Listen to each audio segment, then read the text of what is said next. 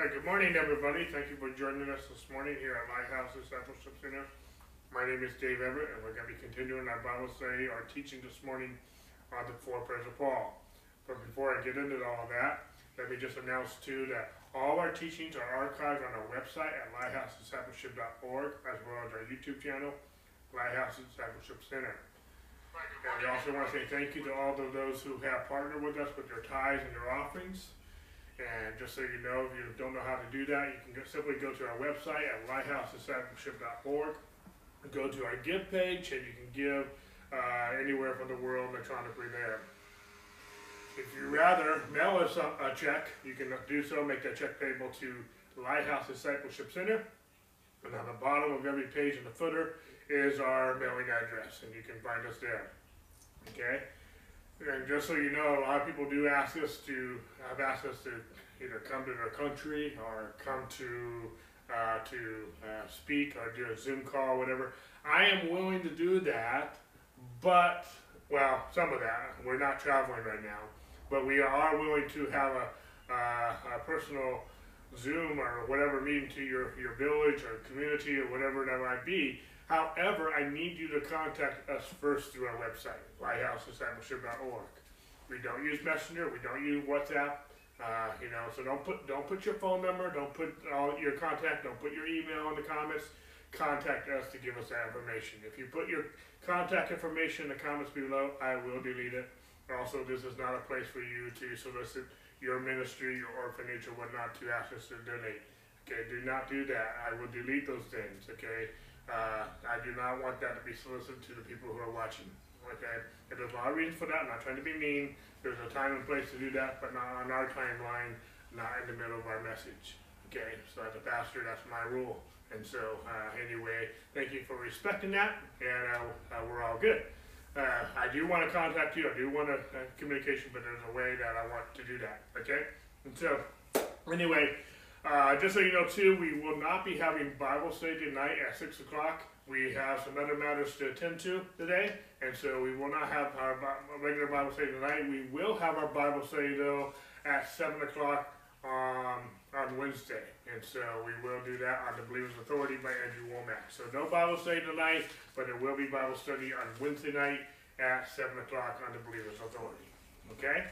So without all that said, let's go ahead and jump into our message this morning. We have a lot to cover. We are talking about the four prayers of Paul. And people have asked me many times during this study, so Paul only prayed four prayers? No, I have said that in every study, but at the same point in time, I'll say it again. Paul prayed more than four times, okay? And there's more than four prayers in his letters. These are probably the longest four prayers. The one we're going to cover today is probably the shortest of the four that we're covering in this study. But these are four prayers that I have used all my life in my own walk with God, and these are four prayers that I have used in all my ministry as a pastor and ministering to other people. Okay, I use these all the time, especially the first two that we've covered the last 5 weeks. Okay. Today we're going to be going to the third prayer in the Philippians. But let me just say this again. I say this every week, but I want to say it again. Why are these prayers so important to me? I believe that all of us as New Testament believers, as Christians, we are all where we are in our faith in Jesus Christ because of Paul. Now, another pastor might have preached the gospel to us. Another pastor might have, our minister or evangelist or bishop or whatnot, may have shared Christ with us. But they got their revelation that they shared Christ with you from Paul. So all of us, I believe, in the New Testament are beneficiaries of Paul's teachings. He's not a pastor, he's an apostle. At the same point in time, I believe he has a pastor's heart. And his pastoral, apostolic heart, if I can put it that way, comes out in these prayers. Paul is not just praying for us, he's telling us what his prayer is. And by telling us what his prayer is, he's telling us what his heart is.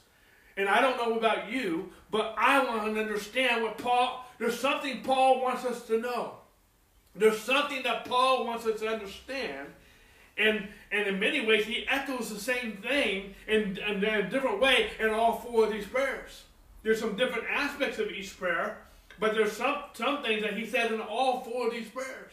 And if Paul is in each of these letters to Ephesus, the church of Ephesus, the church of Colossae, the church of Philippi, he's writing to the church, multiple churches, and he's communicating his heart in prayer form, and there's something he wants us to understand.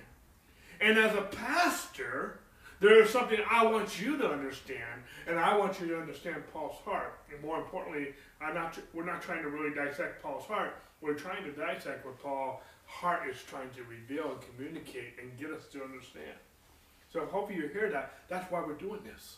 Because there's something, Paul has some very powerful things to say. And the apostle, by which most of us have our revelation of Jesus Christ from, have any revelation of the new covenant from, and grace in the gospel, is because of Paul. It behooves us to understand his heart as he prays for us, the church of Jesus Christ. Okay? So without that further ado, let me list the 4 prayers again that we're covering in this teaching. This is week 6. We will have a total of 8 teachings in this session. Okay? We've done, and so the 4 prayers are Ephesians chapter 1, verses 17 to 23, Ephesians chapter 3, Philippians chapter 1, and then Colossians chapter 1. Those are the 4 prayers we're covering. Again, Paul prayed more than 4 prayers. And there's more than 4 prayers. Some of the other prayers that Paul prayed, they're like just one line or one sentence or whatnot. But these are what I consider longest. Today we're going to be covering, we've spent 2 weeks on the first one, in Ephesians chapter 1. We spent the last 3 weeks in the second one from Ephesians chapter 3. And then today we're going to focus on Philippians chapter 1. It's only 3 verses. This is the shortest of the 3. And in the next 2 weeks we're going to spend time with Colossians chapter 1. Okay, the last of the 4 prayers. I thought we would be done with this in September, but it's going to take the full month of October to finish this as well. So, okay? Excuse me. So today, again, we're going to be focusing on the 3rd prayer, Paul, Philippians chapter 1. Okay? So with that said, let's go ahead and read this prayer from Philippians chapter 1, beginning with verse 9. Excuse me. And this I pray, that your love may abound still more and more in knowledge and discernment, that you may approve things that are excellent, that you may be sincere and without offense till the day of Christ, being filled with the fruits of righteousness, which are by Christ Jesus, to the glory and praise of God. Excuse me. So again, this is the shortest of the 4 prayers that we are covering in this study. It's only 3 verses long. But let me recap some things real quick here at the beginning that Paul prayed. Paul prayed that, first of all, our love would abound in the knowledge and discernment of God's love. We're going to spend quite a bit of time on that this morning. The second thing is that he prayed that we may approve the things that are excellent. And then thirdly, that we would be genuine and sincere without offense. Okay? There's some more things we'll touch on, but we're going to highlight these 3 things. So as we talk about this prayer, we talk about the things Paul prayed for, the 3 things that I've listed here. Excuse me. We're going to focus on this first one. Our love, how Paul prayed for our love would abound in the knowledge and discernment of God's love. You know, this whole knowledge and discernment, especially knowledge, has been a repetitive thing that Paul has prayed in every prayer. And we spent a lot of time talking about knowledge in the first prayer of Paul, the second prayer of Paul that we covered, and now again the 3rd prayer. And you're going to see this again next week in the 4th prayer, knowledge. When Paul says the same thing over and over again in a prayer, there's something that he wants us to understand. There's something he wants us to know, okay? But in this particular prayer, he says, and this I pray, that your love may abound still more and more. So there is an increase, is a growing knowledge. We are growing from grace to grace, from faith to faith, okay? Is that not true? From glory to glory? And there's another one of those, and more and more, okay? That your love may abound. We spent a lot of time talking about love in the last prayer. That you would know the depth of the height, the depth, the width of his love. That you would know his love that surpasses knowledge. That you would be filled with the fullness of God. We spent a lot of time talking about that. We spent 3 weeks really talking about that and love and knowledge in the last teaching. We'll recap a few of those things because they relate to our teaching this morning in a moment. But in this prayer, excuse me, in this I pray that your love may abound still more and more in the knowledge and discernment. In other words, one thing I want to capitalize right now is that our love increases through knowledge and discernment. Okay? I'll deal with the discernment in just a moment, okay? But let's deal with this knowledge part, because these two things are needed so that our love can increase, according to Paul. Okay? So again, I pray that your love may abound still more and more in knowledge and discernment. Again, we're going to deal with this discernment in just a moment. Let's capitalize on this word knowledge. Okay? Now, knowledge, we've looked at, I want to go here real quick. We've looked at two forms of this word knowledge in our last teaching. In our last teaching on the second prayer that we covered. In Ephesians chapter 3, verse 19, we talked about how, and this week, we dealt with this last week, the last 2 weeks. Excuse me. But where Paul prayed that we would know the love of Christ, which passes or surpasses knowledge, that you may be filled with the force of God. These are two different words for knowledge. What are those two different words? The first one here is gnosis. It's an well, actually, no, excuse me, I'm saying it backwards. The second one here is gnosis. It's the intellectual or doctrinal, fundamental understanding. That's what the word means. But this first one, gnosko, is a personal experience, an intimacy. So that, this intimacy, that you would know the intimacy of God, that you would be intimate. Most of you know, some of you might know about my wife. Some of you don't even know who she is. A lot of you know her because she's teaching with me usually on Sunday night and Wednesday night. That's the best some of you even know of her. And those of you who are maybe good friends of ours or whatever, you might know her a little more than others. But I'm the only one in the room that knows her intimately. Okay? And I'm not just talking about from a sexual point of view. You can be intimate with somebody emotionally and have a deep friendship with them and not be anything improper or whatnot. So the intimacy is not just sexual orientation type of stuff. Okay, it can include that, especially in a marriage where it should, the only place it should take place.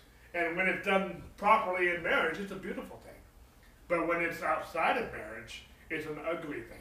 And so we're not going there. But my point is, there's two different kinds of knowledge that we're talking about here. But there's also a third kind of knowledge in Scripture, and that's the word epigenosis. And that's the one that's being used in this verse in Colossians.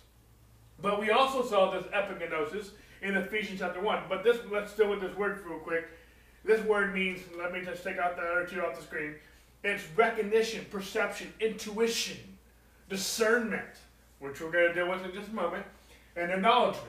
Okay, it's different. It's not intellectual, and it's not intimacy or experiential knowledge. I guess one of the words I really like in this definition is perception. It's an intuition. Okay, and also that word discernment, and that keeps coming out. Okay, but we saw this word epigenosis in our first prayer of Paul, when Paul prayed that the God of our Lord Jesus Christ, the Father of glory, may give to you the spirit of wisdom and revelation in the knowledge of Him. Okay? The word knowledge keeps coming up, but there's different forms of this word knowledge. Okay? We've also seen this word, and we're going to spend some time on this in just a minute, but I'm going to highlight the verse here. But it's in 2 Peter chapter 1, verses 2 and 3. Grace and peace be multiplied to you in the knowledge of God, of Jesus our Lord, as His divine power has given to us all things that pertain to life and godliness through the knowledge of Him. That word in both of those cases, in verses 2 and 3 in 2 Peter chapter 1, is epigenosis. Okay? Or epigenoko. No, I don't know if I'm pronouncing the Greek right, but I know it's that word. It's also used in the word Philemon. by one of my favorite verses, Philemon verse 6, says that the communication of thy faith may become effectual by the acknowledging of every good thing that which is in you in Christ Jesus. That is the same Greek word there as well, epigenosko. We're going to deal with these two passages of scripture in a little more detail in just a moment. But let's go back to Philippians real quick. And this I pray to you, that your love may abound still more and more in the knowledge and discernment. Let me just say this off the back. We said some things, we're going to say some more things. But love is based on knowledge. Okay? And when you fall in love with your spouse, or you fall in love with somebody, you don't really fall in love with someone if you don't have any knowledge about them. If you don't have a perception about them. Okay?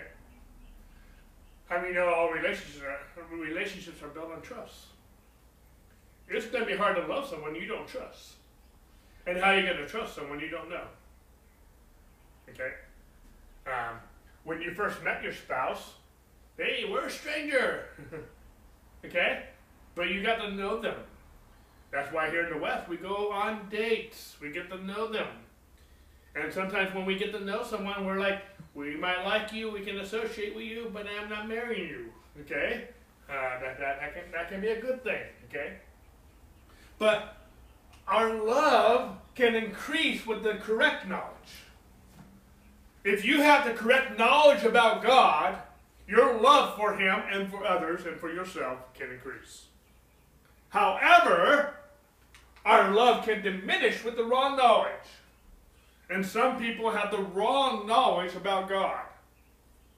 Whether that be religion or whatever that might be. And because they have the wrong knowledge about God, their love towards God has diminished or doesn't even exist. Okay? Let's go back to Ephesians chapter 3, our second prayer that we've covered so far. Paul prayed that we would know, intimately know, the love of Christ which surpasses intellectual knowledge, that you may be filled with all the fullness of God. The key to unlocking this mystery, and we've talked about this mystery and this teaching so far, especially in the first two prayers of Paul. The key to unlocking this mystery is understanding there are different kinds of knowledge. Because otherwise we can get confused. We need to understand that there are different levels of knowledge. There's experience or intimate knowledge. There's also intellectual knowledge. And there's also a perception or discernment type of knowledge. Okay? All three are important. None of these different kinds of knowledge are not important. I believe the one that is supreme of these three kinds is being intimate with God. Because Paul said in this prayer, let me go back to it, that he prayed that we would know the love of Christ that surpasses knowledge. Okay? So that tells me that one is supreme. Let's go forward though. Experiential knowledge surpasses intellectual knowledge. That's what I just said. Okay? There's three different kinds of knowledge that we've covered so far in Scripture. And experiential knowledge, which we talked about the last 2 weeks, it surpasses intellectual knowledge. And experiencing God's love surpasses knowing about His love. That's basically saying the same thing, just in a different way. Okay? So, let's go back to Ephesians 3 one more time from last week. Paul prayed, in the prayer that we covered last week, that Christ may dwell in your hearts through faith, that you may be being rooted and grounded in love, may be able, I put the may in the wrong spot, may be able to comprehend with all the saints what is the width and length and depth and height. Paul wanted us to know the full dimension of God's love, that we would comprehend it. Okay? God wants everyone to know the full dimensions of His love. Why? Because God is love. And God speaks love. And I mentioned last week, anyone who's speaking law doesn't understand God, because God speaks love. He doesn't speak law. Okay? So those who are speaking law don't even understand what God's saying, because He's speaking love. He's speaking a different love language. Okay? They say there's 5 different love languages. Well, God is love. Okay? He's agape. Well, God is agape. So agape is not a verb. It's not an emotion. It's a noun. It's a person. And God is love. Experiencing God, because experiencing love is God. God is love. Experiencing God surpasses knowing about God. I keep saying the same thing because I want to drill that in. And Christianity is not a religion where we just know about God. Christianity is a loving relationship, knowing. Christianity is a loving relationship with our Father. So experiencing God again surpasses knowing about God. And Paul wants us to experience God. In other words, he wants us to experience love. I guess that's what I have right here. Much life. Love is based on knowledge. And we all have experience. What have we all experienced? We've all experienced an increase of love for someone who has done something special for us. Excuse me. If you had a friend or spouse or relative, a family member, do something special for you, like your mom or your dad or your father or a friend or a stranger, when someone does something special for you, your love for that person increases in that moment. Don't you? When you feel loved, don't you feel like you experienced something about that person that makes that love increase? Okay? But we've also experienced a loss of love, discovering things someone has done to hurt us. When someone betrays you, someone hurts you, when someone gossips about you behind your back, or when someone insults you, or when someone does something to hurt you, your love diminishes. That's what happens in marriages sometimes.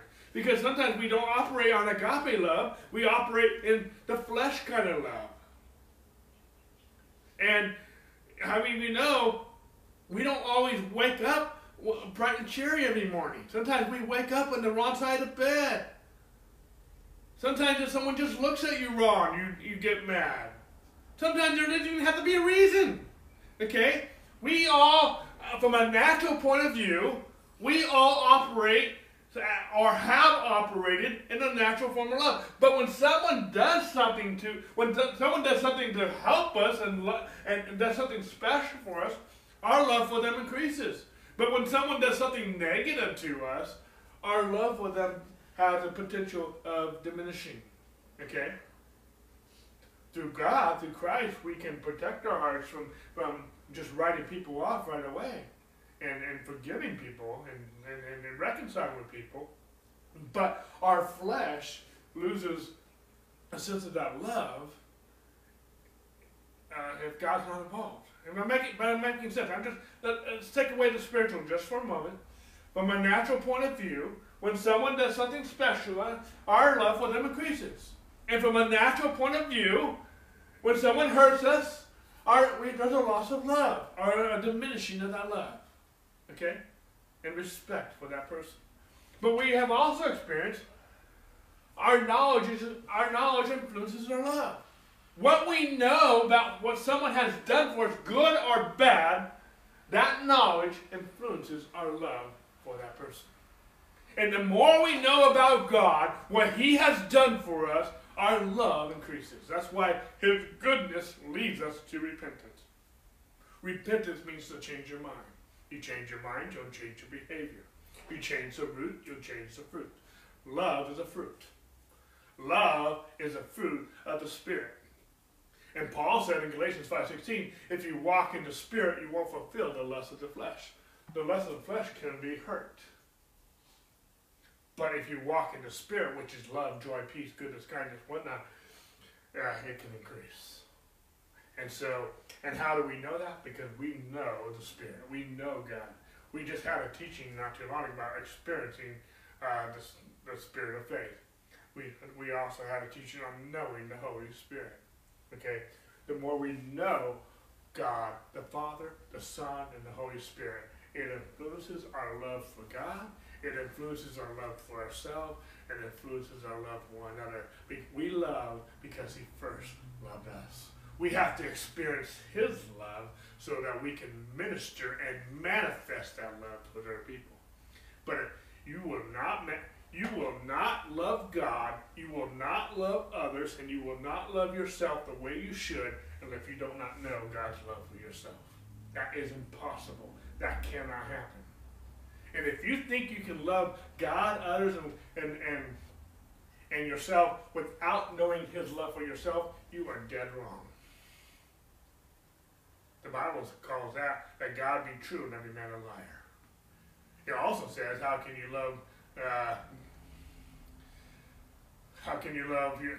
you say you hate your brother who you do see, but and love God who you don't see? John calls that man a liar too. Our love, where does love start? It starts with knowing God's love, experiencing God's love, discerning God's love for ourselves. In other words, the more we know God's love for us, the more our love will abound for God, towards ourselves, and towards one another. The Bible says, love your neighbor as yourself, but most of us don't even love ourselves. And so, we love our neighbors just like we love ourselves, and we talk trash about ourselves all the time, you know. But the more you know God's love for us, the more our love for him, ourselves, and others will abound. The Bible says that, and I believe that. I believe God, okay? Let's go back to Philippians. He said, Paul is praying that I pray that your love may abound still more and more in knowledge and discernment. Let's go back to Peter real quick, where this word, the same knowledge word is used. Peter said, grace and peace be multiplied to you in the knowledge of God. We have grace and peace. We get people praying all the time. I want more grace. I want more peace. Well, how do you get more? It's multiplied, not just add. How do you know? There's one thing I remember learning multiplication in 4th grade. I think that's when I really began to learn it. And one thing I learned about multiplication is that multiplication is different than addition. Okay? When you add 1, 2, 3, 4, that's fine. But when you multiply something, the number goes up a lot faster. It doesn't. You'll notice this in the book of Acts. At the beginning, after Pentecost, God added to the church. And then a few chapters later, you'll see that the church began to multiply. In other words, multiplication increases something a lot more than addition. Okay? That's just a little small point. That's not a major point. But my point is, grace and peace can be multiplied to you the more that you know about God and Jesus Christ your Lord. And the word epigenosko that we're learning, the more that you perceive, the more that we're going to see this in Philemon, the more that you acknowledge God in your life. Am I making sense? Okay?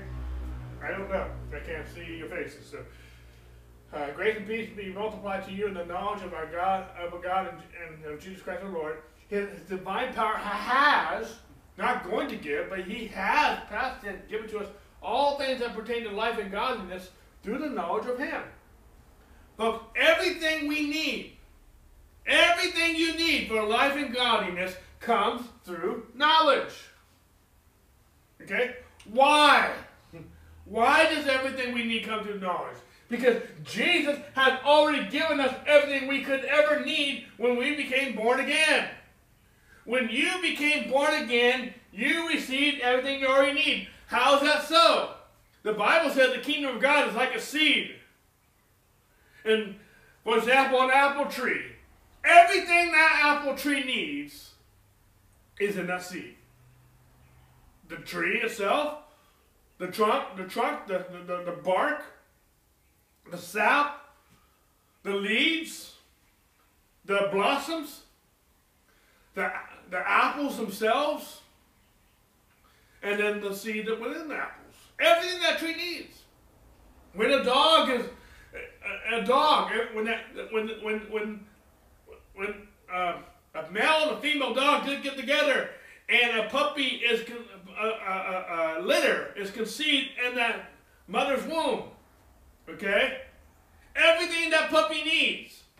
The head, the tail, the nose, the mouth, the belly, okay, the paws, the tongue, everything, the personality, everything about that dog is in that seed. And every seed is to reproduce after its own kind. The same thing with humans. The same thing with insects. Okay? An ant looks like an ant. A goat looks like a goat. A kangaroo looks like a kangaroo. Male and female. Okay? Anyway, I could get on so many tangents. But Peter says in 1 Peter that we are born again not of corruptible seed, but of incorruptible seed through the Word of God. When you are born again, everything you need is in that seed. The seed of Christ. Am I making sense? You can understand how the kingdom works by understanding the seed. The seed, all that seed needs is a soil, good soil, water, and sunshine. And over time, Paul prayed, I want to get back to you real quick, that we go more and more. We may abound. There's a growth. There's an increase. There's a gestation and germination and growth and maturity. And as we grow more and more, that seed, it comes to knowledge. It's birthed through knowledge. How did you become born again? You heard the gospel. That was seed. The moment you heard the gospel, it was seed. When you received it, it was planted into your heart. And you watered it to come into church and hearing the gospel and hearing and being through discipleship. That seed grew. But in that seed, and we're going to see this more and more when we get into Colossians next week. But in that seed is everything you need. But you can't operate in everything you need if you don't even know you have it. Some of us, most of us, are still asking God to do something He already gave to us in seed form. We need to know what we have. We need to grow more and more. Our love will increase more and more the more we know Him, the more we discern what we have. Am I making sense? Why? Everything we need comes through the knowledge. Why? Because everything Jesus has already given us, everything we could ever need when we became born again. Everything that apple tree needs. You don't need to add anything to the apple tree. You need to water it. You need to give it some sunshine. In some cases, you might fertilize it, but you can't add anything to that seed because everything that tree needs is in that seed. Okay? Jesus said, John said of Jesus, and of His fullness we have all received, and grace for grace. When you receive Jesus, you receive everything that He is and everything that He has. I hope I'm making sense. And we'll see this more in Colossians, but we'll go to Colossians 2 just for a moment. For in Him, Jesus, dwells all the fullness of the Godhead bodily, and you are complete in Him, who is the head of all principality and power. We talked about principality and power in the last two prayers. But you are complete in Him. Everything you need for life and godliness is in Him. But you need to know what you have. You will not operate in what you have if you don't know you have it. See, Christ indwells in every believer. Some of the things I'm showing right now in slides are things that we covered in the last two prayers. And Christ indwells every believer at the moment of salvation. We are complete in Him. The church is the body of Christ. The church is the household of God. And as believers, we are a constantly growing temple inhabited by God. We got that out of Ephesians chapter 2 from the last 2 weeks. And Paul prayed for in Ephesians 3 that we would know the love of Christ which passeth knowledge, that you may be filled with all the fullness of God. If you have the fullness of God, you don't need anything more. You need to know what you have. You need to experience and know what you have. Just because the intimacy of the love of Christ passes knowledge Doesn't mean you don't need knowledge. You need knowledge too. It just surpasses it. They're both important. Okay? Experiencing God surpasses knowing about God. And experiencing God causes us to be filled with all the fullness of God. It causes us and it leads us to be filled with the fullness of God. In other words, if we are not full of God's fullness, then we are not experiencing God. Okay? I'm just letting that sink in a little bit. God's love is experiencing God. You can't know God's love and not experience God. That's an oxymoron. God's love is something we experience. And God's love is the key that unlocks everything God is, because God is love. Sometimes I say what I'm going to say before I have to slide, okay? If a true revelation of God's love makes us filled with the fullness of God, not being full of God means that there is a lack of understanding and experiencing of God. Love. Let me say that again. If a true revelation of God's love makes us filled with the fullness of God, then not being full of God means there is a lack of understanding and experiencing God's love. We said this the last few weeks, but the mystery which has been hidden from all ages, from generation to generation, but now has been revealed to the saints. To them God willed to make known what are the riches of the glory of this mystery among the Gentiles, which is Christ in you, the hope of glory. Christ, the fullness of God, is in you, his love. If God is love and his fullness is in you, then you are full of love. But you're not going to operate in love if you're still trying to get something he's already given you. How do you receive something you already have? I can't, if I gave you my iPad, if I gave it to you, you have it in your hand, and then you ask me to give you my iPad, I can't give you something that I already gave you. But if you don't know you have it, you can't use what you don't think you have. You're still trying to get my iPad when I already gave it to you. Okay? We also talked a lot about the riches of his glory is Christ in us. We are rich with Christ. Because there's a lot. Folks, there's one thing I'm trying to convey, and I'm going to get this a lot more deeper when we get into Colossians. There's a lot in this seed that most of us are not using. We are not experiencing it. We are not operating it because we don't even know everything that is in this seed. We are in Christ. Christ is in us. There's a seed that's in us, and we are. A lot of us are experiencing one aspect of that seed, but there is a whole package. There is a whole treasure. There's a whole richness to Christ being in you that most of you, I'm not just talking about money. There's more to Christ being in you than just the forgiveness of your sins. The forgiveness of your sins is foundational. And we'll talk about that a lot more next week. But it's rich.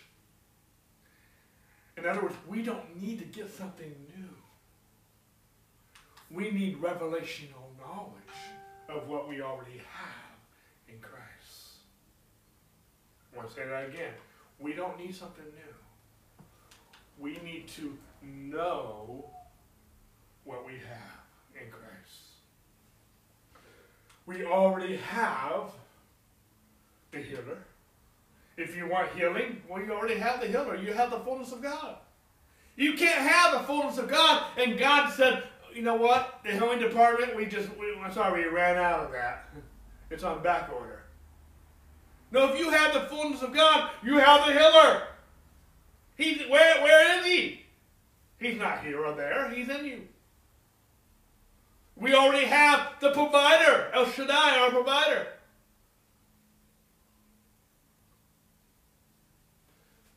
Okay? We already have the Savior. We already have the righteousness of God.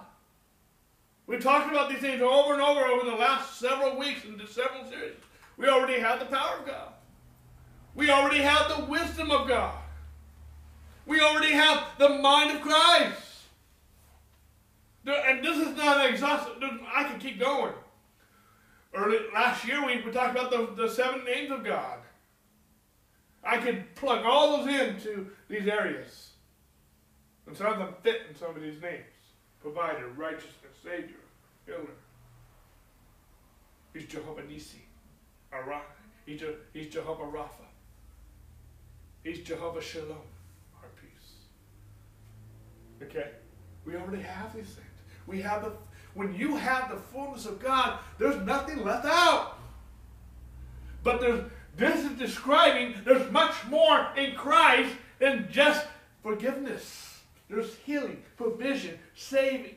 Saving means deliverance, wholeness, healing, provision. It's an all-inclusive word. Righteousness. I could be talking about this coming November. Okay? Let's go. 2 Peter, let's look at this in the Amplified real quick. Grace and peace, that special sense of spiritual well-being, be multiplied to you in true, intimate knowledge, okay, of God and of Jesus our Lord.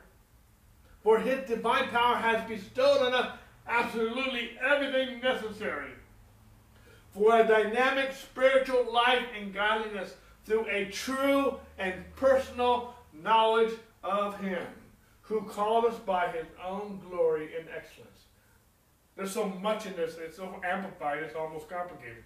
But it just, let me just go to this verse 3 a little slower.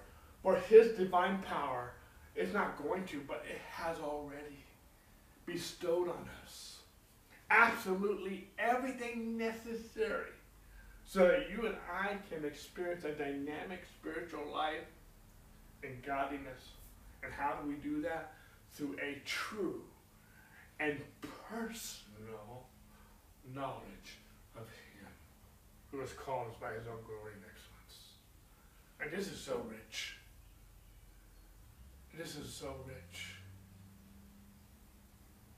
Okay. That's why I said the richness of his glory is in Christ Jesus. And the richness of his glory is Christ in us. He's put this treasure in these jars of clay to show that the excellence of this power is of God and not us.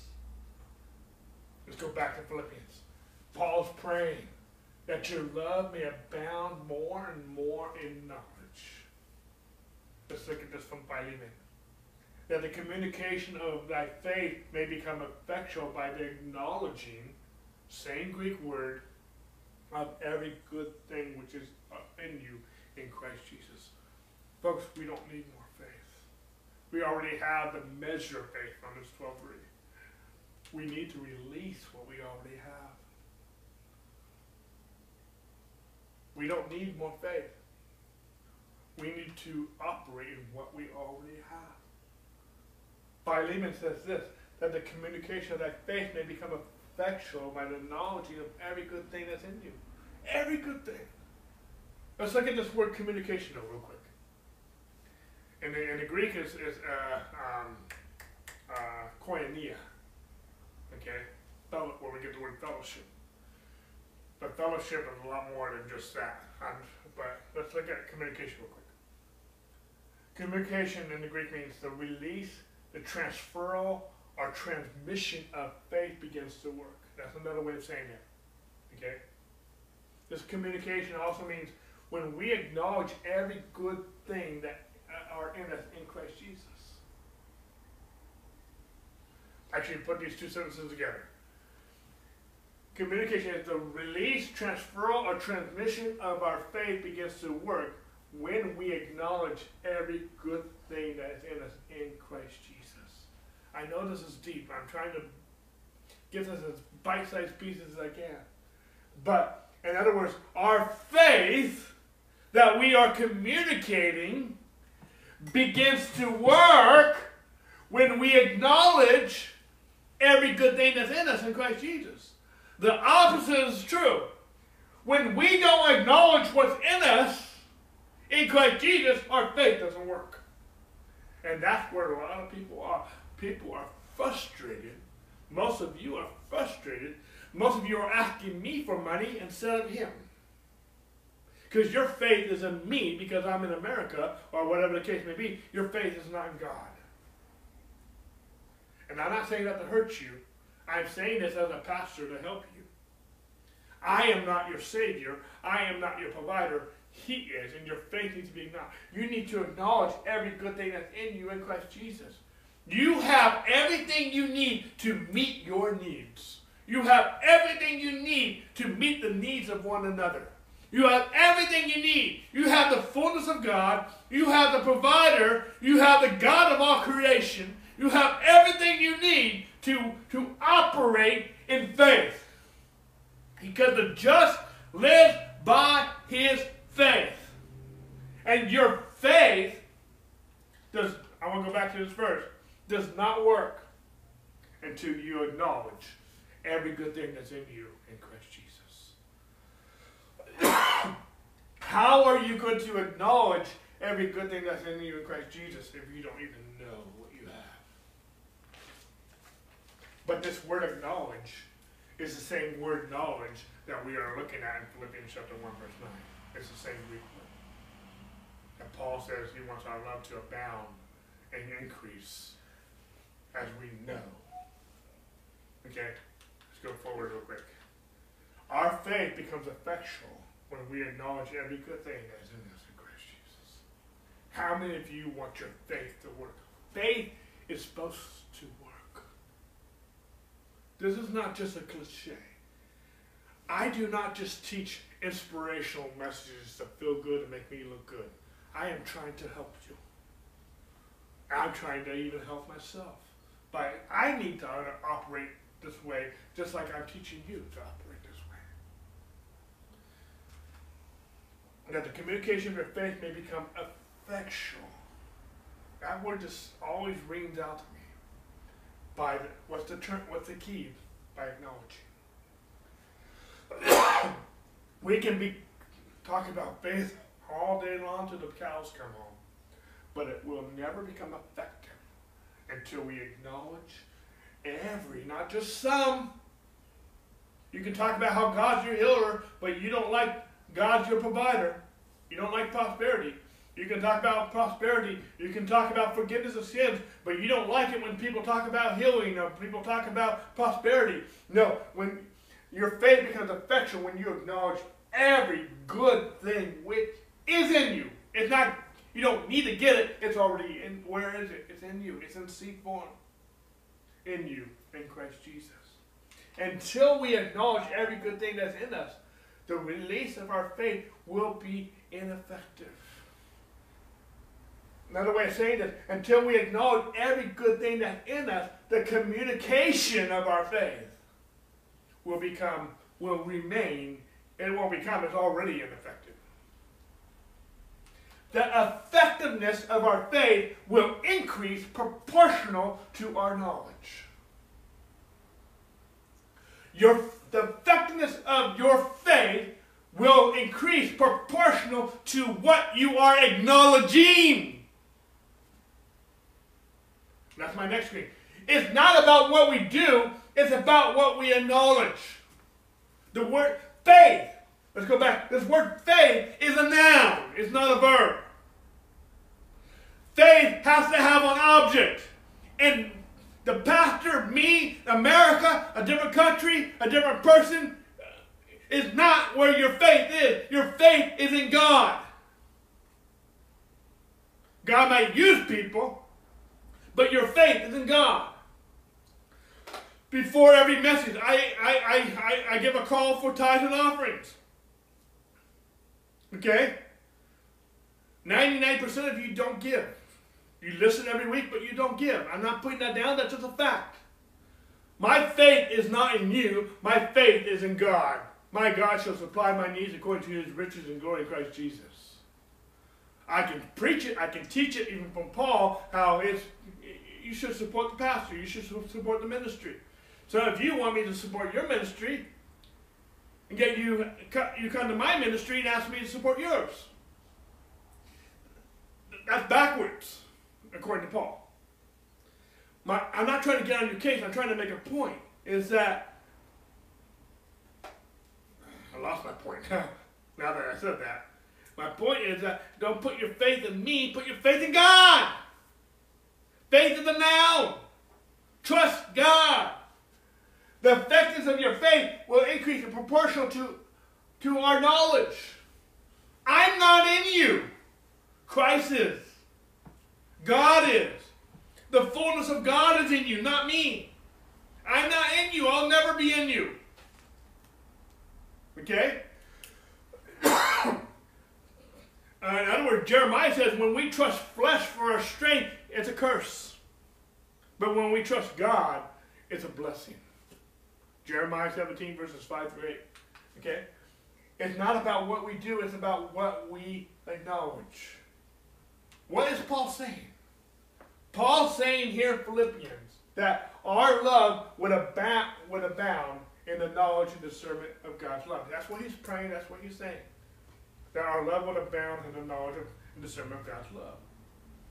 But he's also praying that we would approve the things that are excellent. And that we would be a genuine and sincere without offense. So there's three things that I want to cover over the next, our time left that we have here, running out of time. But Paul is praying, Paul is saying that our love would abound in the knowledge of the discernment of God's love, that we may approve the things that are excellent, and that we would be genuine and sincere without offense. There's three things that he's talking about in these three verses that we're talking about so far. We spent a lot of time on this first one, knowledge. But I want to spend now I want to begin to look at the second one. Okay? I guess I'm still looking at this one according to my notes too. Okay. In other words, Paul prayed, and we spent a lot of time on this already, but he prayed that I pray that your love may abound still more and more in knowledge and discernment. Okay, we look at knowledge a lot. Let's look at discernment real quick. Okay, and then we'll go on to the second point. Okay, hope I didn't confuse you with that. Let's look at this verse from the King James real quick. See, the New King James that I normally teach out of uses the word discernment, but the King James uses the word judgment. If we don't understand this word, we can totally misinterpret this word judgment. Am I making sense? Okay. This word judgment or discernment used in this verse in the Greek, it means perception or discernment. Kind of like epignosko. Sorry if I can get that word out. I still don't even know if I said it right. It's almost the same definition for epignosko knowledge. Okay. See, our love for God and others doesn't increase by experiences or touches from God. So many people they will tell me stuff about how they experience a dream or whatever from God or this or that from God. And I'm not saying those are special. Those are awesome. They can be. But our love for God doesn't increase because of that necessarily. It's not because of an experience or touch from God. Our love for God and others increases proportion to how much we know and discern God's love for us, according to what we just read. Okay? Experience can be part of that process, but wrong knowledge will lead to wrong understanding. You can have an awesome dream or vision from God, but if you have a wrong knowledge about God, you can have your doctrine could be totally wrong. And your doctrine is not based on what you experience. I mean, if your doctrine is based on what you experience instead of the Word of God, your whole teaching, your whole belief system will be misconstrued. And you will teach others wrong. Okay? Experience can be part of it. But our experience needs to be lined up to what the Word of God says, to the knowledge of God. If your experience is different than the Word of God, something is wrong. Something is off. Okay? And it will lead you to a wrong understanding. And if you understand something wrong, you will teach it wrong. For example, I had a misunderstanding about righteousness for years. And so I taught it wrong. I believed, and therefore I taught, that righteousness was right doing. That's not true. Righteousness is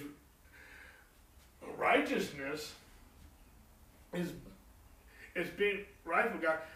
The way I teach righteousness is a noun, it's not a verb. It's right being, it's who you are. The word righteousness is used over 500 times in the Old and New Testament, and it's a noun, it's not a verb.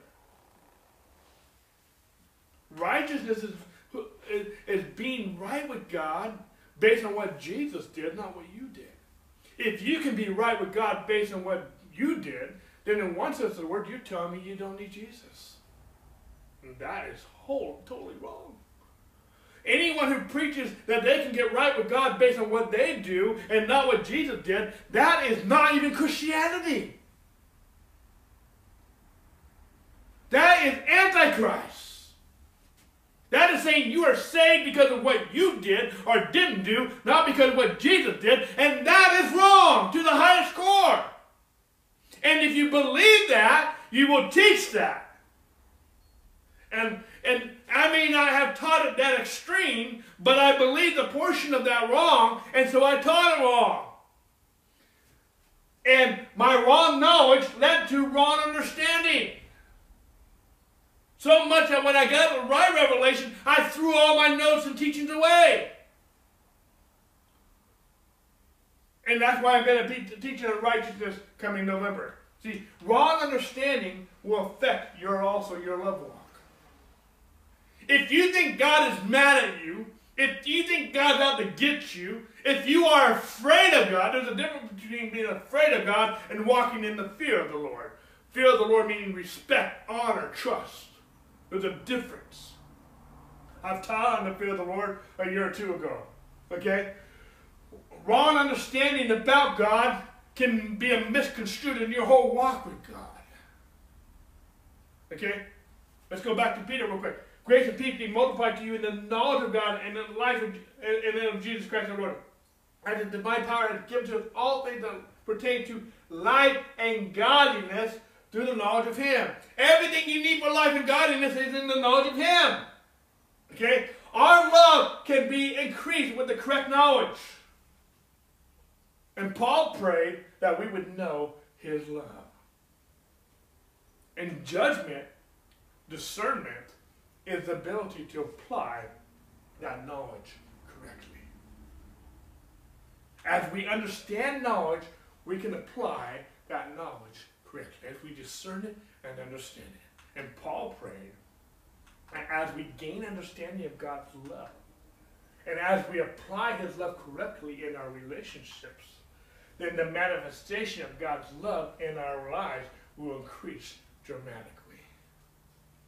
I want to say it again.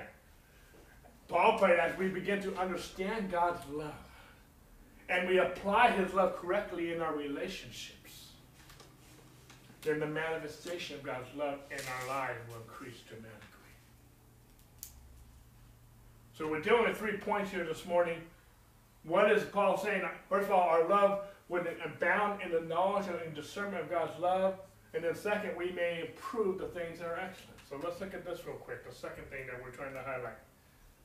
Let's go back to Philippians. And this I pray that your love may abound still more and more in knowledge and discernment. We just spent a lot of time chopping this up. This leads into verse 10. Let me read it again in context.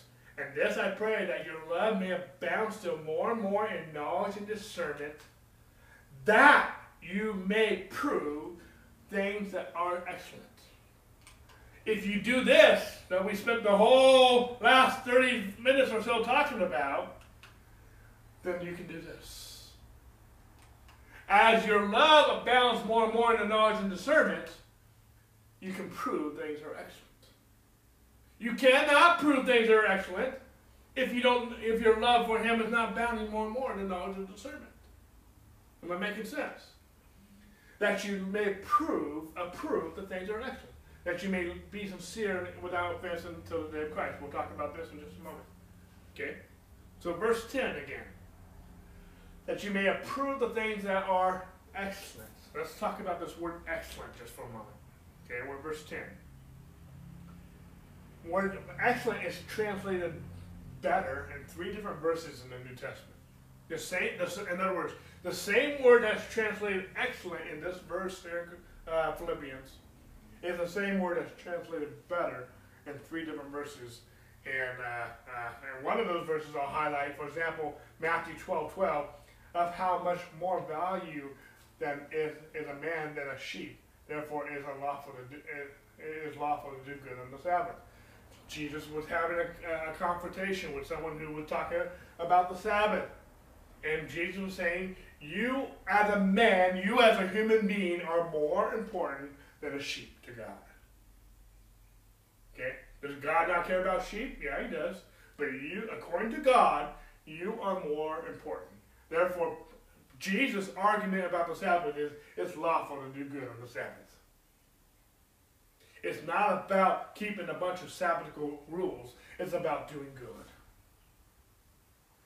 And doing good is more supreme than not working on the Sabbath, in one sense. Okay? It's more, but he's saying, you are more important than a sheep. Okay? My point is that the same word excellent is the same word better. Okay? And it's better or more value. Okay? Same word. This word excellent is also translated or more value in 2 other scriptures in the New Testament. He does this in Matthew 10. Do not fear, therefore, you are more valued than many sparrows. You are not only more valuable than a sheep, you are more valuable than a bird. Okay? Okay. I'm just trying to dissect what the word excellent means. Okay? Sometimes it helps to see the word used in other scriptures. Okay? So let's put this together. Approving things that are excellent refers to judging, discerning better things. In other words, when you understand that you are more important than a sparrow or a sheep, it's discerning, it's judgment and discerning Scripture correctly. And when you can judge and discern things correctly, you can approve things that are more excellent. This is just an example. We as people are more important than a sheep and a sparrow. And when we understand, when we judge and discern the knowledge of God correctly, we can approve things that are excellent. This is just an example. Okay? That making sense? When you do, let's put this in reverse. If we don't judge and discern Scripture, the knowledge of God correctly, then we will not approve things that are excellent. And when we come across scriptures about sheep and sparrows, somehow we think that they are more important than us. That is wrong. That is a misunderstanding. That's a misjudging and discernment of the knowledge of God. And we begin to call things excellent that are not excellent. We get backwards and misconstrued in our theology and belief system. And if our theology and belief system is wrong, the whole foundation is wrong. If the whole foundation is wrong, then everything we build on that foundation is wrong. It's a shaky foundation. And there's a time coming that everything that can be shaken will be shaken. But if your doctrine, if your belief system is wrong, and the things that you're calling excellent is wrong, the things that you're judging and discerning is wrong, then everything you build on that is wrong. And when the shaking starts, when the tree is shaken, it'll fall out. But when you have a good foundation, no matter what you're shaking, you will stand. Too many Christians settle for things that are not bad, but they're not God's best. Okay? There's some things that are just not wrong in and of themselves, but they're also not God's best. And I want God's best. Okay? He created me. He knows how I function the best. He has a plan for me, a plan not to harm me, but a plan for a future and hope. God knows the plan He has for me. God has a plan for you. He has a destiny, a plan. But when we try to do it, when we don't know, we don't have a good discernment and the knowledge of God, we are going to settle for things that are not God. They're not His best. They're not bad. They're not wrong. They're not sinful in and of themselves, but they're not God's best. And why do you want to settle for second best? when God has something beautiful for your life. Okay? Let's look at this verse from the Amplified, Philippians. So that you may learn to recognize and treasure what is excellent, identifying the best and distinguishing moral differences, and that you may be pure and blameless until the day of Christ. See, many Christians think and act like those who don't know God. Many Christians, maybe even some of you are watching and you know someone, there's many Christians who think and act just like the world. There's many Christians, I'm talking about Christians, I'm not talking about the world. Many sincere Christians think and act like they don't know God. You know, you act like you don't even know Him. And Paul and all four of these prayers wants us to know and experience God. But we act like the church should be acting different than the world. And I'm not just talking about sin and stuff, even though all that can fall into place with this. But we are the head and not the tail. We are above, not beneath. We are the people of God. We believe different. We think different. We act different. I'm not just talking about simple things. I'm talking about we have faith to move mountains. We have faith to do things. We should talk and act and think differently. But some of us, we might not be saying bad things. We might not be doing evil things. But we are, in some ways, when it comes to matters of faith and unbelief, we are just talking like the world. Well, I know God can do this. I know God can do that. God's already done it. He's given it to us. And many of us act like we don't know God. I can go so deep with this. Okay? But having their love abound more and more in knowledge and judgment would change that. When you know God, when the more and more, I gotta slow down. The more our love abounds in knowledge and judgment, we can change the way we think and we can change the way we act. How do you change? How do you change not being like the world? How do you change acting and thinking like you don't know God? Get to know God. How do you change it? Get to know God. Know His love. Discern His love. And you will change how you think and act. If this is a qualifier of how we are different, we are just like the world, then let's change the qualifier the way it's supposed to be. I don't know how I said that makes sense. But if this is the common denominator that changes how we think and act, then let's do it God's way. Let's do it the way God designed it to work. Abounding more and more in His love through knowledge and judgment causes our recognition of what is excellent to change. Folks, the more I know God, the more I spend time in God, His Word, His presence, it changes what I see as excellent. It changes my values. I understand through COVID and different things that in some places the governments are shutting down churches. In my point of view, because I know in God, He can't shut down the church. Because the church is a spiritual force. It's not a building. It's not a 501c3 organization. The church is the body of Christ. It's the household of God. It's the temple of God. It's the family of God. It's a spiritual thing. And something that's natural can't give it and they can't take it away.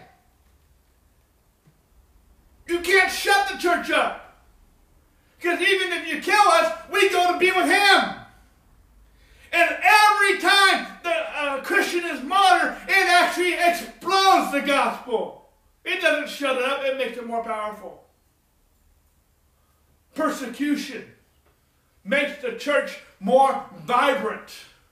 I know that sounds bad, but when you know, I'm not doing these things to be persecuted, but I'm not afraid of persecution because I know my God. And I have a different recognition of what is excellent because of my knowledge and judgment of God, discernment. It changes how I see it. I have a different perspective about COVID and about everything going on in the world than a lot of people do. Because I know God. I'm of a different kingdom. I'm of a different race, a royal race. I'm a king and priest to my God. And abounding more and more in his love through knowledge and judgment causes hypocrisy and sin to disappear.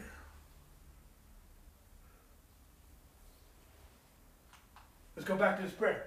And this I pray, that your love may abound still more and more in knowledge and discernment, that you may approve things that are excellent, that you may be sincere and without offense to the day of Christ. Paul prayed that our acknowledgement of God's love would abound. Okay?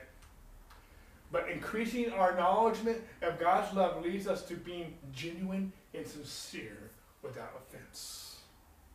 That's the third thing that we're going to do with you.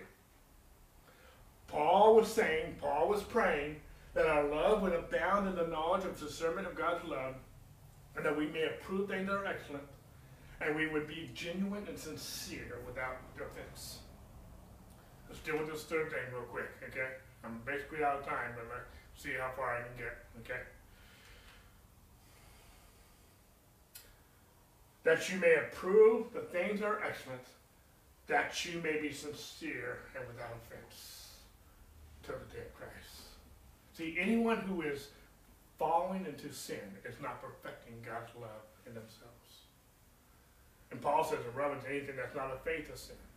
So anytime your faith is not effectual, anytime anything that's not of faith is sin. And sin is falling into sin. It's not perfecting God's love. The fact that we're struggling, the fact that we have unbelief, the fact that we need to increase our faith shows us that we are not perfecting God's love. Because faith works by love. That's not to get on your case. That's to find out where the problem is. If we fix the problem, we'll have a different response. Okay? That you may approve the things that are excellent, that you may be sincere without offense to the day of Christ. Let's look at this word sincere real quick. Sincere. It means judged by sunlight, unannoyed, and unalloyed, I don't know if I'm saying that right, and uncontained, pure. It also means to be judged by sunlight. Let's look at this real quick. Sunlight. See, in ancient times, and this may happen today in some countries, I don't know. I had to look all this up, so it's a little history lesson. But devious ancient potters used to cover cracks of their pots with wax and paint. They were devious con artists, okay? And then they would try to sell them, okay? But when held up to the sun, the wax would be revealed, okay? Good pots would be marked with sincera.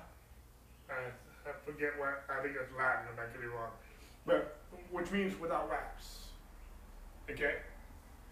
In other words, Paul prayed we would be sun tested to prove we don't have hidden flaws. Okay? Who's the sun? Okay? Philippians 1:10. So that you may be able to discern what is best and may be pure and blameless for the day of Christ. Increasing our understanding and application of God's love will cause us to have a better discernment of right and wrong. Some people don't know God and they can't discern between right and wrong. And the Bible says in the last days people will call good evil and evil good, and people don't know the difference because they don't know God. And because they don't know God, they don't have an understanding and they can't discern right and wrong. We need to be sun-tested so we can know right and wrong, good and evil. Going back to our second prayer from last week, that Christ may dwell in your hearts through faith, that you being rooted and grounded in love may be able to comprehend with all the saints. See, comprehension comes through being rooted and grounded in love. And Paul prayed that your love may abound more and more in knowledge and discernment, that you may prove the things that are excellent, that you may be sincere and without offense till the day of Christ. Verse 11, being filled with the fruits of righteousness, which are by Christ Jesus to the glory and praise of God. See, everything Paul prayed is a result of having our love abound through knowledge and discernment. That's why I spent so much time on this. Again, discernment and judgment is the same Greek word. Okay, in this case. Everything Paul prayed is a result of having our love abound. So if you don't hear anything I've said in this message, focus on your love abounding in the knowledge and discernment of God. We receive the love of God through faith at salvation. And we increase our experience of God's love through knowledge and discernment or judgment. This leads to better discernment of what's right and wrong. This also produces sincerity and pureness. We don't have any cracks because we've been exposed to the sun. And sincerity results in walking without offense. And if these things are working in us, the fruit of righteousness follow, causing glory and praise to God. Putting these three verses together. Let's look at this phrase, the fruit of righteousness, real quick. We're over time, and I'm trying to wrap this up. All the fruit of righteousness comes from God's love. You know, this fruit of righteousness is awesome. I mean, I love talking about it. It's the fruit of righteousness. It's not the root. It's the fruit. What's the root? God's love. What's the fruit? Righteousness. If you want more fruit, focus on more of the love of God. That makes sense? We can talk about all the byproduct, the fruit of the, but we can focus on. There's so many things I'm talking about, but the focus is singular. We're focused on God's love. You can't get any of these results that we're talking about if you don't focus on God's love. But if you focus on God's love, then you can have all these things, including the fruit of righteousness. See, abounding more and more in His love through knowledge and discernment causes our recognition of what is excellent to change. Okay? And abounding more and more in His love through knowledge and judgment causes hypocrisy and sin to disappear. We already talked about that. But abounding more and more in His love through knowledge and judgment also produces the fruit of righteousness. So there's three things that we're seeing. Let's go back. It causes our recognition of what is excellent to change. It causes hypocrisy and sin to disappear. And it causes the fruit of righteousness. Any love that does not produce all these things is not God's true love. If these three things that we talked about are not the results, then it's not God's love. Let's again talk about this fruit of righteousness. Proverbs says, the fruit of righteousness is a tree of life, and he who wins souls is wise. The fruit of righteousness is a tree of life. Righteousness is like a seed that produces fruit. And the seed of righteousness produces the same fruit as the tree of life in the Garden of Eden. This is powerful, folks. Do you want the same fruit that Adam and Eve had from the tree of life? Then you need the seed of righteousness. Okay? Anyone who leads others to this righteousness and the eternal life it produces is wise, according to Proverbs 11:30 that we just read. James also talks about this fruit of righteousness. He says, but the wisdom that is from above, there's two kinds of wisdom. In verses 14, 15, 16, he said the wisdom that's from the earth is earthly, it's natural, and it's demonic. But the wisdom that is from above is first pure.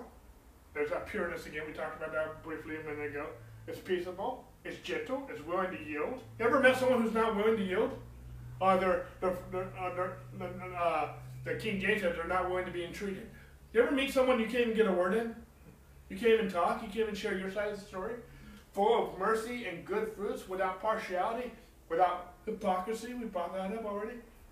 Now the fruit of righteousness is sown in peace by those who make peace. The fruit of righteousness is sown in peace. See, discipleship yields the peaceful fruit of righteousness to those who are trained by it. What do I mean by that? Because Hebrews also talked about fruit of righteousness. Now, to know chastening or discipline seems to be joyful for the present. See, the word chastening, the word discipleship, or the discipline, is very similar to the word discipleship in the Greek. It's almost identical, because it's basically the same word. Being a disciple, being disciplined, is someone who's chastened. It's the same word. We get all caught up about chastening because that's how the translators use the word, but it's discipleship. It's discipline. Okay? You ever meet an athlete, a scholar who's not disciplined? Someone who's not disciplined is immature. Okay? No chastening, but no chastening. Even you ever see an athlete do good at the Olympics? They went through a lot of chastening to get there. You can't meet an athlete. You can't meet someone who succeeded in some career who didn't go through a lot of chastening to get there. But the process was not joyful for the president, but it was painful. Every athlete had to go through pain to get to where they were professionally. Nevertheless, afterward, it yields the peaceable fruits of righteousness to those who have been trained by it. This whole verse in Hebrews is quoted from Proverbs. The book of Proverbs, chapter 3. My son, do not despise the chastening of the Lord, not detest it, his correction. For whom the Lord loves, he corrects, just as a father the son in whom he delights. And this is in the same context of let not mercy and truth forsake you. Bind them around your neck. Write them on the tab of your heart. And so find favor and high esteem in the sight of God and man. Trust in the Lord with all your heart. Lean not on your own understanding. In all your ways acknowledge him, and he shall direct your paths. Do not be wise in your own eyes. And it goes on. And verses 7, 8, and 9 talk about finances, about being disciplined in our finances. Which brings us to what the writer Hebrew quotes, no chastening seems to be joyful for the present, but painful. Nevertheless, and this is where Hebrews adds on, afterward it yields the peaceful fruit of righteousness to those who have been trained by it. In part, the writer of Hebrews is quoting Proverbs chapter 3, which is a whole other teaching. I've taught on this when I taught about wisdom, when I taught on the fruit, I taught on the fruit of righteousness, I taught on wisdom in other teachings in previous years, and we can be trained. We can be trained. Okay? It's sown in peace, and we can be trained by it. See, all the fruit of righteousness comes from God's love. Abounding more and more in love through knowledge and judgment causes our recognition of what is excellent to change. It also causes hypocrisy and sin to disappear, and it causes the fruit of righteousness. So in this prayer, and I know I'm basically 15 minutes over, but being filled with the fruits of righteousness, which are by Christ Jesus, to the glory and praise of God. Paul talked about this in Philippians chapter 1, verse 11. Okay? Abounding more and more in his love through the... sorry, I'm losing my thoughts. Let me slow down here as I'm trying to wrap this up. Being filled, Paul's praying, this is the end of his prayer, verse 11. Being filled with the fruits of righteousness, which are by Christ Jesus, to the glory and praise of God. God is glorified. God is praised when we do this. See, when we are abounding more and more in his love through knowledge and judgment, it produces fruit that glorifies and praises God. We are abounding in the fruit of righteousness. And any love that does not produce all these things that we talked about in this lesson today is not God's love. God's kind of love, in closing, is patient, is kind, does not envy, does not boast, is not proud, is not rude, is not self-seeking, is not easily angered, keeps no records of wrong, does not delight in evil, rejoices with the truth, always protects, always trusts, always hopes, always preserves, never fails. And this, I pray, that your love may abound still more and more in knowledge and discernment, that you may approve things that are excellent, that you may be sincere and without offense till the day of Christ, and being filled with the fruits of righteousness which are by Christ Jesus to the glory and praise of God. I know I went through that a little fast and we went over time. Next week we're going to get into Colossians chapter 1, talk about we'll spend 2 weeks on this, okay, and we talk about the 4 prayers of Paul. A lot being said, I wish I had a better conclusion this morning and benediction, but I just hope you're getting something out of this. There's something that Paul wants us to know. We need to know his love.